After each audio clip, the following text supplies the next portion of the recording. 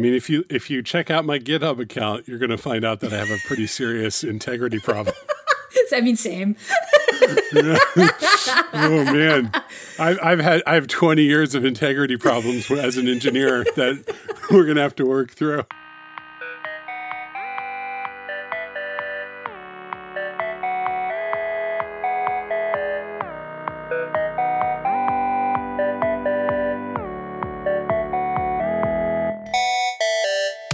Gina, you and I are pretty nerdy, yes? Absolutely. You know what? I love a good, well-made app. I love a good-made anything, frankly. Yeah, anything that someone has thought about. What's the best design thing that you own? Oh, that's a tough question. It's a brute, isn't it? Ooh, I'm looking at my desk.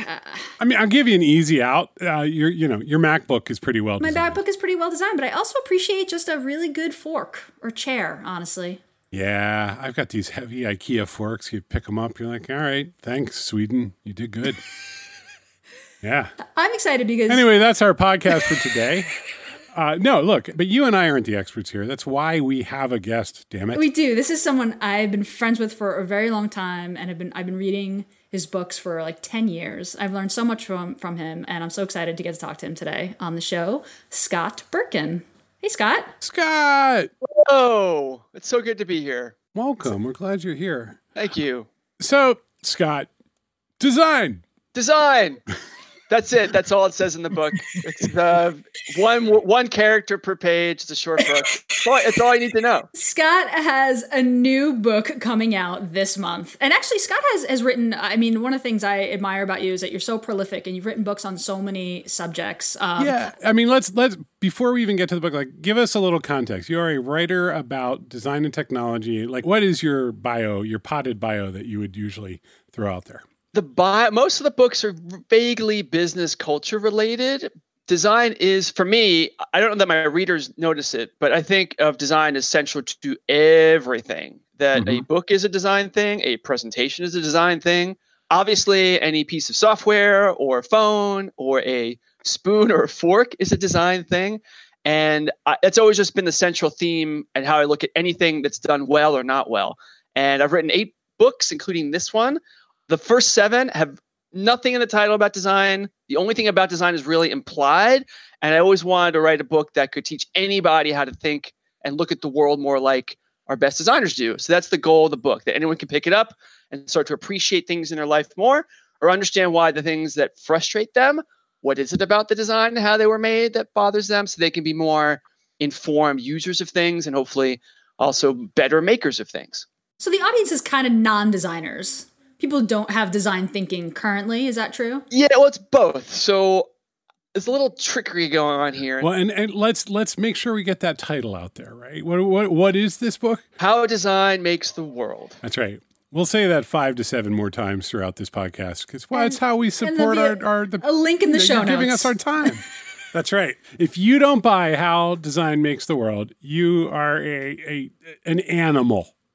That's what I'm saying. All right. So who is this for? Who's this book for? Well, there's 2 kinds of people I was thinking about for this book. So one is everyone, which is a terrible thing to say if you're actually making a product, because you can't just design for everyone. But part of what I wanted to do was solve the problem of the best design things that we use, we don't think about because they work really well. So most people don't think about their light switch. They don't think about their faucet in their kitchen. They don't think about how much engineering and design went on to make that little thing work. Mm-hmm. You mentioned when we were joking around, you mentioned a nice fork from IKEA. We use silverware every day. Someone had to design that. When you pick up a coffee mug and it feels good in your hand, you don't even notice the grip because it feels so good. Someone designed that. So really good design usually goes unnoticed. And that's a problem for thinking about good design. We don't notice it. We just take it for granted. So I wanted to write a book that helps people understand and look at things in a more curious way. How could someone craft a cup or a spoon or a fork or a piece of software? How do they do that? And then when we use things that are frustrating, what did they get wrong? What mistake did they make? What as a consumer should I look for when I buy a thing? Because usually when you buy it, you don't really know its design quality. So one audience is really just everyone, because system designs affect us all the time. So, let's talk about some things that are beautifully designed. Like an example that just popped into my head because I had a blood draw the other day is that thing that they stick you and then they're able to like fill 5 test tubes with your blood without having to stick you again, that continuous little fire hose that comes out of your blood. And I'm like, that is amazing, actually, because that beats the hell out of having a needle go into your body 5 times, right? And so, like, what are some other things that when you say good design, when it's like, Scott, you're the design expert, what are some things that really stick out in your head? Well, one related to yours, there's all these mechanical operational things in our everyday life that we don't think about. And one that I think about often is how when you go to your sink, you go to your faucet, there's just one knob that controls both the temperature and the volume. If ever you stay at like back when we could travel, if ever you stayed at like an old bed and breakfast, or you ever lived in an apartment that had an old style, you have a hot knob and a cold knob, and it becomes like you're doing construction work now with a bulldozer, and there's all these, but that one device, the combination of those things seems so obvious and simple, but it's really not. There's a bunch of work that went on to think it through that you could operate something in just one way. I think of things like paper clips, or I think of, we were talking before about you like your MacBook. I don't think about my keyboard very much. A lot of writers complain about their keyboards all the time. I use a generic Mac Smart keyboard, and I never think about it. It works just right for me. Yeah, I mean, it's everybody gets real finicky when they're procrastinating, and then somehow it turns out when the deadline's there that your keyboard wasn't your problem all along. Never the problem. It's always between the ears, but no one wants to complain about that. It's much easier to blame somebody else. I'll say it. I wish very frankly that I was better designed. I would love that. Like there's about 70 improvements that I would completely submit my body to Apple right now. Especially as I'm in my mid-40s. I'm absolutely go to town. Take me. If Apple designed you, you need to be completely rebought and refurbished every 4 or 5 years. It's true. We need to buy so many adapters for you, Paul. We'd be like, oh, Paul's chair doesn't work anymore. We need the new adapter. Oh, that is true. Every day I'd wake up and I'd be like, God, I miss MagSafe. Just like Firewire. That was so good. Look, Firewire, no. USB 3, well, except for all the ports being the same. Look, all right, look, actually, if we can spend some time, let's talk a little more about the book, but then let's talk about USB ports for a couple, like at least for a couple of hours, right? Because I have a lot of thoughts and feelings. The USB port is actually, there's a good story behind that. That's a common example people use of really bad design, that you get 50-50 odds when you want to connect something. It's 50-50. I mean, there's little tricks you can try, but for most people, it's 50-50. And somehow it always seems like even though it's 50-50, it takes 4 or 5 tries. No one's ever quite figured out why that is. Right. But the story behind that was, this is in the PC era, when there were like 12 different kinds of adapters, serial, parallel, all that crap. And they were trying to get a coalition of companies to agree on one standard. They had a design that was more like the USB-C that was reversible, but it cost a lot more to make. They didn't think they could get IBM and Xerox and Compaq and all those companies to agree on this expensive alternative. I mean, back then you couldn't too. You couldn't get those orgs to agree. They wouldn't work together. No, they did agree on the USB standard. That was the achievement. But the trade-off was you had a cheaper choice, but it did get rid of 12 things. We don't remember that anymore. But back at the time, even though it was this solution we complain about now, it was an improvement. And so that story's in the book to talk about trade-offs. That when we complain about a design, oh, this is terrible. Well, would you pay $10 more for a better version? Because you bought something that doesn't work as well. So there's a trade-off that you make as a purchaser of what you're going to prioritize or not. And trade-offs are inherent in design. They're also inherent in engineering. I think engineering and design overlap so much in many ways. But understanding that trade-offs are inherent to design gives you a different lens to think about things that you use. But also, when you're making stuff, the clearer you are about the trade-offs you're making probably sets you on a better path to design something that's higher quality. You talked about design. You talked about engineering. Like, where do they begin and end in your head? I think that anytime you have an idea for something and you try to make it real in the world, you're doing some amount of designing and engineering. Designing is probably more focused on the figuring out how it should be, and the engineering is figuring out how to actually build that thing in a way that has reliability and quality in it. But there's a huge part where you're doing some of both. And so I was a computer science student, and we learned to write code and do algorithms. They never mentioned the word design, and I think that was terrible.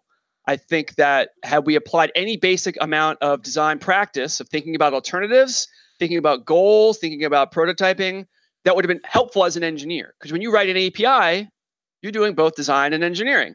You're creating a thing someone else is going to have to use, and you're trying to guess at what's going to be easy for them to do.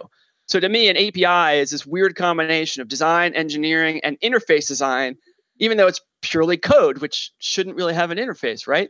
The easy answer is my first one, though. They overlap in the middle. Design is usually about figuring it what it should be, and engineering is how do you build this so no one dies when they use it. I was going to say there's this like validation and feasibility conversation that ideally is happening, right? Like design is this is what this should be. Engineering is like, this is what this can be. And like, hopefully those things kind of meet in the middle. I mean, it's interesting when you said like, you didn't pay the extra $10 for higher quality. It's tough to convince CEOs and consumers to pay for the thing that disappears when it's not a problem, right? I mean, it's the thing, like Scott, you're whistling the Postlight tune right now. Yeah. Like, oh, design engineering. But it is true. You're like the importance of design, and the person buying on the other side is like, you're talking about teapots, man. I need an API built. I actually, when we talked about API, when Scott was talking about APIs, I wanted to go down the rabbit hole of like, well, there are users for code, they're developers, but now you're getting into like developer experience, and the front end developer is using the API, the back end developer, so there is an interface, right? And there should be documentation, it should be obvious and easy, and this is something I'm deep in right now, one of our projects. So, but there's a user, you're solving a problem for someone, right? When you're designing something, or ideally you are. Yeah, I think that people who make APIs should do usability studies on them. There's no reason that they can't. They don't think of it with the same toolkit that interface designers do, but it is an interface. I mean, application, what is it? The last I is for interface, right? Correct. Interface design, you should learn from what interface designers do. And it's fascinating to me how much of the tech community is involved in interface design and design work that don't think of design as something that they do. And that's part of what I'm trying to solve with the book, is that anyone who makes stuff, you're designing it. There's design involved. And where you want to draw the line between engineers and design, I don't care. You're trying to do quality work that solves a problem. And the more informed you are about how other people in the past have solved problems well, the better a job you're going to do. And design is one way to frame, one lens on how you make things well. I mean, this is what I really like about the book, is that you can use it as a tool to convince your boss or the marketing team or the engineering team for investing a bit more time in the thing that's invisible, right? In saying, like, what problems are we solving? Let's be, you talk a little bit about being customer centric and how a lot of companies say that, right? But what does that really mean? And it means asking about what people need and what they want and what they need from your product. And I think it sometimes can be really hard to get through, we're going to build this and we're going to ship this fast, right? But it's like, well, but what about the part where we put the time into design? I think that's tough to sell sometimes, to pitch upwards into a team. Yeah, it is. And so I tell designers, and it's one of the early parts of the book, is that design is it's a kind of quality. I mean, engineering, you could argue, is a kind of quality too. That's fine. I don't have any argument there. It's a kind of quality. And once you start talking about quality, now you have people have stakes in that. Someone might say, oh, is my thing designed? Well, I don't know. If you say, is it the thing you're making high quality or not? Everyone gets really defensive. Of course, what I make is high quality. And then you say, well, quality for who? How do you know this is actually solving this problem for people? So easy to use is this phrase that gets thrown around all the time, intuitive. It turns out that that's mostly just marketing language. Right. There are ways to measure ease of use. You have to observe people using the thing and see how long it takes them to actually complete a task, how many mistakes they make, how many errors they make along the way. You can measure that. It's not that hard. But very few people who say, we're making an easy-to-use product, we're making an easy-to-use API, actually do any of the due diligence to justify that word. And I think that's a problem. Who's ever going to admit they're a hack, right? Like that, and that is a moment of tremendous empowerment for yourself, I've found, when you just finally go like, no, sometimes I'm kind of a hack. I just kind of got it done. And I didn't really deal with any of the consequences because there was a deadline, right? Like, and I think you're right. If you tell anyone that they're doing anything less than the most extraordinary high quality work, they're like, go to hell. But yeah, no, I mean, if we were seeing great design work, you'd see a lot of APIs that weren't complete garbage. And yet, when you go out and try to authenticate against some public API, you realize they never thought about the user, not once. Well, I mean, I remember from my coding days, it's hard enough to make the thing work at all, right? Right. And then you're figuring out what operators, what attributes. Okay, it's all for you. It's your head. It's like writing in a way that a lot of writers write stuff that makes sense to them, but it doesn't make any sense to anybody else. So whenever you're creating something, part of the loop of what you're making has to be to observe people trying to use it and then learning from that. If you do that, you're never going to make anything terrible. You might not make something amazing, but the only reason you have an API that's so obtuse and obscure is because nobody else other than the maker was involved in the process of figuring out what quality meant or what ease of use meant. That requires a kind of empathy. And also, one of the things I find to be a real struggle too, and this is something I've learned over and over. I'm sure Gene has learned it as a public communicator. You've obviously learned it as a writer. Explaining things requires a level of simplification that people usually find almost obscene, right? Like doing good design and thinking through how people actually are going to perceive requires you to get almost dumb and to have a kind of empathy for how complicated things are. And I see this particularly with engineering and sort of digital driven cultures, because they just assume that if they don't get it, they're idiots. And I feel that when you're in this zone where it's like an API is a great example of something where there is a relatively high baseline in understanding for someone to just know what it is and how to use it. And then people just go all the way. They're just like, they'll figure it out. To hell with it. They're me. I'm smart and I got it, so they can get it, which is a nightmare. And it's why we have so much friction in this world. I mean, I think it's a difference between I'm solving a problem that I have, which is that I have to get this thing done, versus my job is to solve problems that you have. Like, I'm giving you something for you to succeed. And I think that's the empathy that we're talking about. I mean, what's tough is when your customer, your user, or the person who's going to use the thing that you're designing, have different problems, care about different things. The word empathy is it's not a bad word, but it means it's very this emotional component. And that's fine. I cut to the core on this. It's about integrity. If you're building a thing for somebody else and you don't involve them in any way until it's done, and then you don't even listen to their feedback, you're a low integrity maker. Wow, our design team's going to love this episode. I'm so excited. You're pretending to make something for someone else. And it's sort of like buying someone an item of clothing that's 20 sizes too big or too small, or you love rum, but they hate rum, and you go, happy birthday. You're acting at a low integrity. Right. You're giving a vegan a steak. You're in denial about what you're really doing. There is a place for people who really just want to make stuff that they like. That's totally fine. That's called artistry. That's called, you're an artist. You're making a thing. And that could be an engineering, the engineering side of that. You're making a tool, but really you only care that it solves the problem in a way that you care about. That's fine. And you can put that out in the world and say, you know what? If you like it, great. If you don't, fine.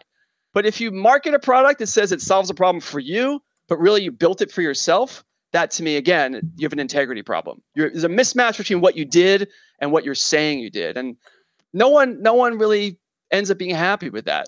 Look, there's an important part of this book that we should talk through, which is, and as I work through it, it is the 4 big questions, right? You have a lot of practical guidance and a lot of ways to see the world, and it's the 4 things that you should ask about design. And I'm just gonna.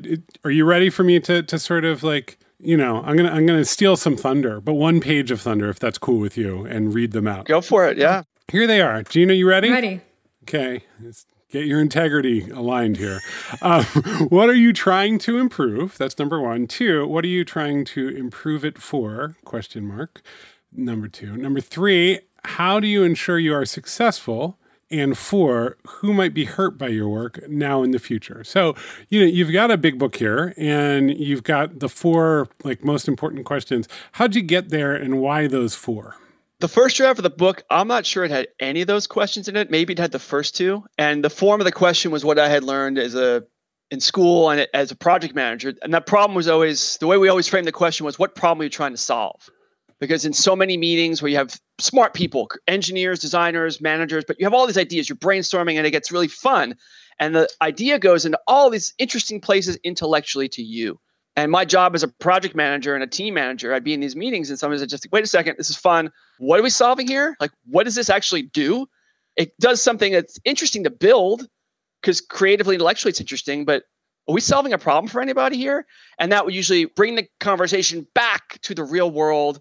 We have a customer base. We have a bunch of goals. Let's bring it back. And so a more positive way to frame that, I'm a New Yorker. I tend to frame things in a cynical, skeptical way. Better than what problem to solve, I was coached into framing it as, what do you want to improve? It's a more positive way to frame it. So that's where that first question came from. So the second question is, you have to pick and study and think hard about who are you actually building this thing for, but also the non-goal. Who are you deliberately saying we're not building it for them? And if you don't do that, you end up something that tends to be mostly about you, because you're the only user that you naturally intuit everything you try out. Oh, that works fine. If you don't specify that, you have no idea if you're actually making something that will solve anyone's problem.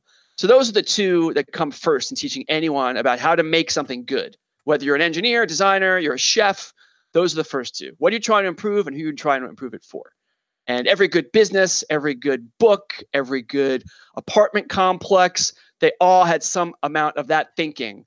They were clear about what are we improving and who are we improving it for and who are we not thinking about. They're never going to be our customer. Let's make sure we don't fall into the trap of building stuff for them, because that's really not who we're aiming for. It's a hard struggle. I mean, we do it all the time because we market the services of the firm, and we're always trying to figure out who to communicate with, because we need to speak very broadly to ranges of people who, both people will find us interesting, but also people who will want to buy services, right? And it's so easy not to. It's so easy to just kind of dwell on what's interesting and in the moment, and not think bigger picture. And it's a endless fight. And we don't think of it, we think of it almost as a marketing challenge, but listening to you talk, it's like, well, that's actually a design problem around how we communicate as a firm and how we talk about this podcast and all the other things that we do and the way we do our case studies. Like, are we always making sure we're hitting that group?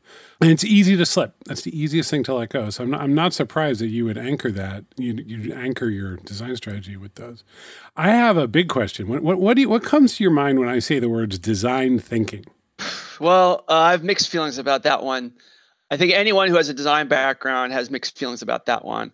On the one hand, the positive hand, design is basically an unknown thing to most of the professional world and most of the real world, the wider general audience world.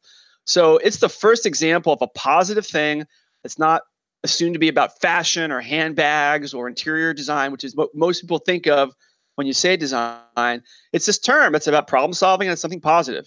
So I think in terms of marketing, the whole idea that designers actually have skills and a skill set that's useful, I think it's great.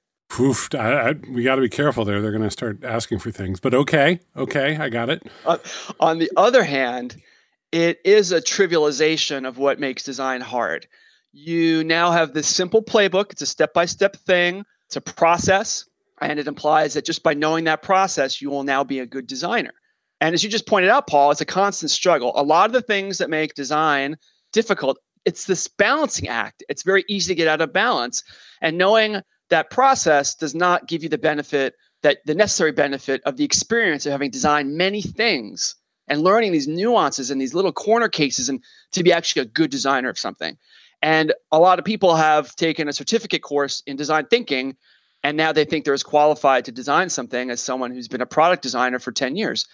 That trivialization is real, but on the whole, I think the benefits of it have been better than the negatives. In tech, that's like Agile, right? Where it's like, it's a reasonable technology to keep a reasonable approach to keep you from never shipping software. And software sure as hell doesn't want to ship. Like, there need to be ways that you can approach that specific challenge. But the minute it becomes the sort of Agile religion and people start lecturing on you on Scrum versus Kanban or whatever, it's just diminishing returns. And it can be one of the most exhausting. I've been in so many conversations where people just sort of argue as to how the process is more important than doing the work.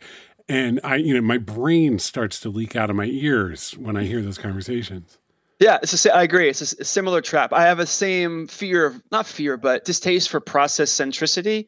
The magic is never in the steps. The steps help you learn and give you a framework, but every project's different. Every team is different. And I have a little hesitation when there's an Agile Scrum Master, whoever, who's a master of the process, but hasn't really shipped that much themselves or designed that much themselves.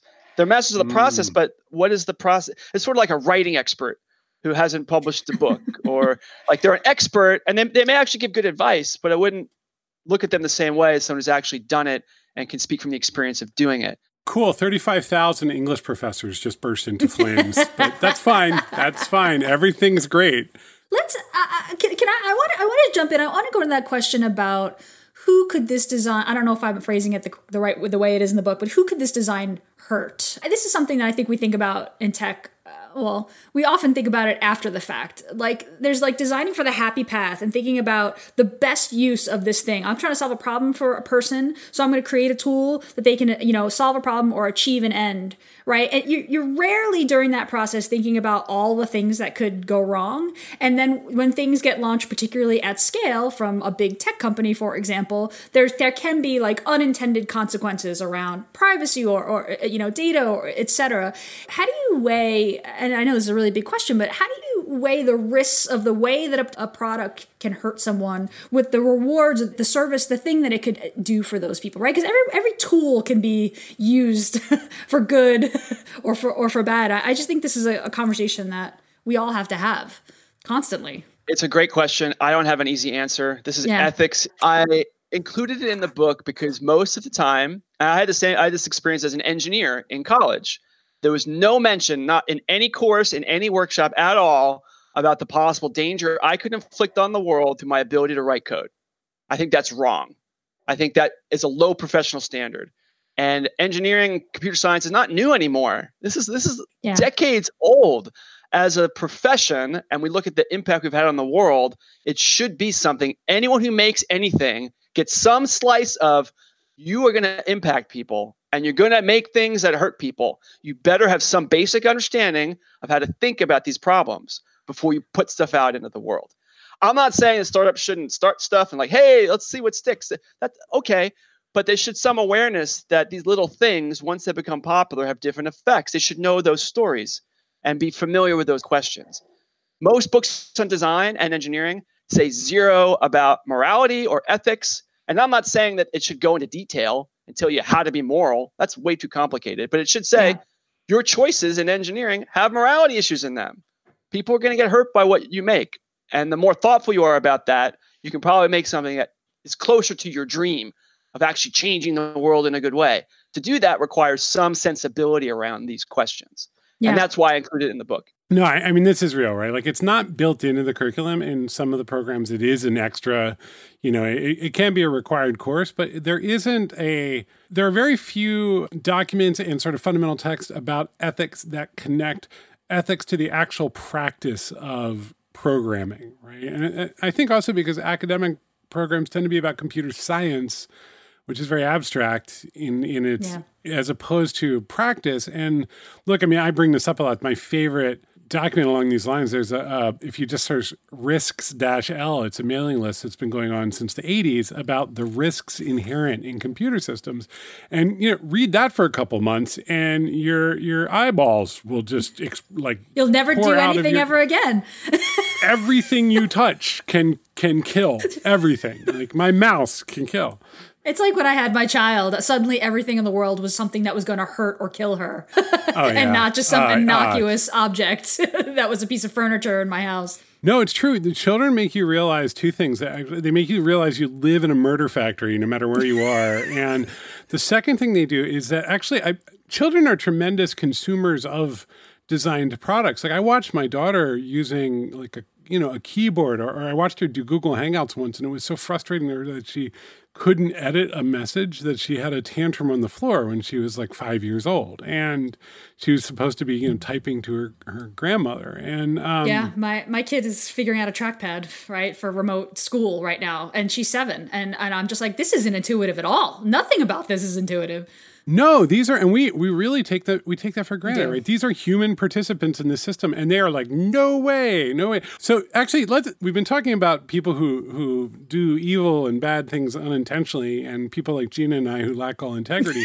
But let's talk about like who does it well. You're obviously a fan too, right? Like you wouldn't be doing this if you didn't love design and care about it and think about it. Like when you're watching this industry, I think everybody in the world would be like, oh, Johnny Ive. But you're like, who do you like watch and think, I need to see what they're thinking and what they're doing? That's a totally fair question. I don't know that I have a good tech-centered answer. Well, here's one. I don't know that you're going to like it, but it was my birthday a few weeks ago, and Hey, happy I don't. Happy birthday. birthday. Thank you. I don't need very much. I'm a happy guy. I'm not really a consumer kind of person, but I bought a new axe.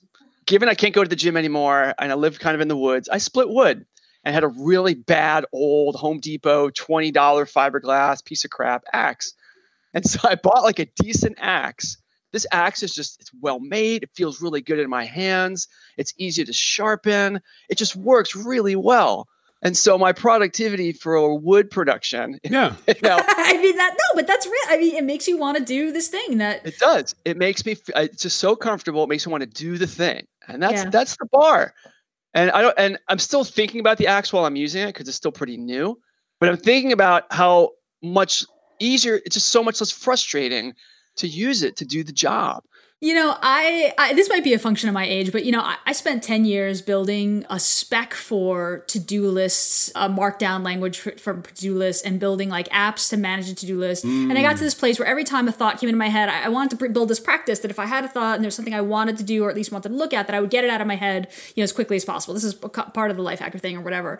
And at some point I was like, I do not want to pick up a piece of glass and have to turn it on and do the Face ID and then launch the app and then type the thing. I just want to write it down. And so I picked a pen that I really love and a notebook that I really love. And for the last 2 years, I use a pen and a notebook. And every single day I sit down at my desk and it is inefficient and it takes ink and I'm killing trees and my handwriting's really not that good. But it's become part of this like ritual that I do in the beginning of the day where I sit down and I write down my schedule and my tasks. And I love to do it. And so I do it and I'm just much more effective. And so the reason why I'm going off on this is I'm looking at my notebook and my pen here, but I just think that the tools that feel good to you and that let you do things that are kind of annoying that you don't really want to do but make you want to do them, that's so powerful. Well, you know what both of you are describing, right, is that it kind of invokes a ritual and a sense of sensation and a group of sensations when you interact with these objects. So it's like, oh, it's wood chopping time, or Gina, it's like it's writing it down time. And I think that like the computer never gives you that clarity because you can always just flip the switch to another frickin' thing and all that, the SDKs kind of all blur together and you're in the info space and you're just kind of like moving stuff around. It's true. So Scott, for takeaway for our listeners, like what is the big takeaway that you would like for people? First of all, the name of the book is How Design Makes the World. It's really good. I really enjoy it. I love that it comes from someone. I mean, it's obviously written by someone, by you, with someone with passion and curiosity about design. What's the big takeaway? What do you want people to take away from the book when they put it down? The first thing I want people should be curious. Why do I love this thing? Who made it? What other choices could they have made that would have made it worse? Why didn't they do that? And the same thing about things that frustrate them. Who made this choice? What were their alternatives? Why did they have the power to choose this thing that affects me? What questions can I ask when something new is being made? All that comes out of the book. So curiosity, being curious about all the things that we use and that affect us. And, this is an obvious point, but it's a very visual journey. Like there's a ton of thinking and a ton of good design to look at and think through in this book, which is very fun as we're reading it. Scott, how do people get in touch with you and how do they acquire said book? It's on Amazon. It's basically on sale everywhere. My name is Scott Berkun. My website, scottberkun.com. I'm most active on Twitter at Berkun. Berkun, friends. Correct. Well, this was great. It makes me feel like I have a major integrity problem. However, I am even more committed to design after this conversation. I'm fired up. I'm ready to start talking about integrity in our design meetings. I'm excited. This is good. Thank you for joining us, Scott. Thanks for having me. This is fun. You guys are fun.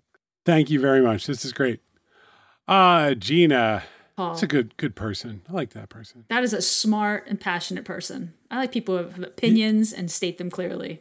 He has stayed on this track, too. This is an important subject to this individual. Yeah, there's a lot of thought here. People should go read that book. We really do try to factor design into all the work we do. And we think about APIs that way, and we think about the platforms we build as objects that will be used by other human beings. And it isn't always something that everybody's excited about. They're like, what are you talking about? It's an API. Just use this library and make the API. We often succeed and no one says anything about it, right? Because that's the other your thing. design Just like, disappears. So look, that's just, it's now time for us to disappear. That'll be the sign. Like this podcast is going to vanish. We're just going to vanish. We're going to disappear in the background of your life. Something that's in your ear. It feels so comfortable. Yeah, thank you though for listening. And thank you for having me. This is a lot of fun. You're no guest. All right. Well, look, if people need us, Postlight is your digital product partner. We work with you to develop product strategy, and then we help you build, design, and build the things that you need to do in order to make that product strategy real. So when you are getting your business into the world through the web, through mobile, we are the ones who will stand by you for months and often years to get that done. So if you need us, how do people get in touch? You should send us a note. hello@postlight.com. When you're thinking about your product and you're thinking about design, you're thinking about the ways that it can be better, reach out. Let us know what's going on. We read every email, all of us, and reply a lot. And you can also get in touch with us on Twitter @postlight. That's right. We'll give you a plan. We'll give you a product. All right, friends. Let's get back to work. Bye, Paul. Bye, Gina.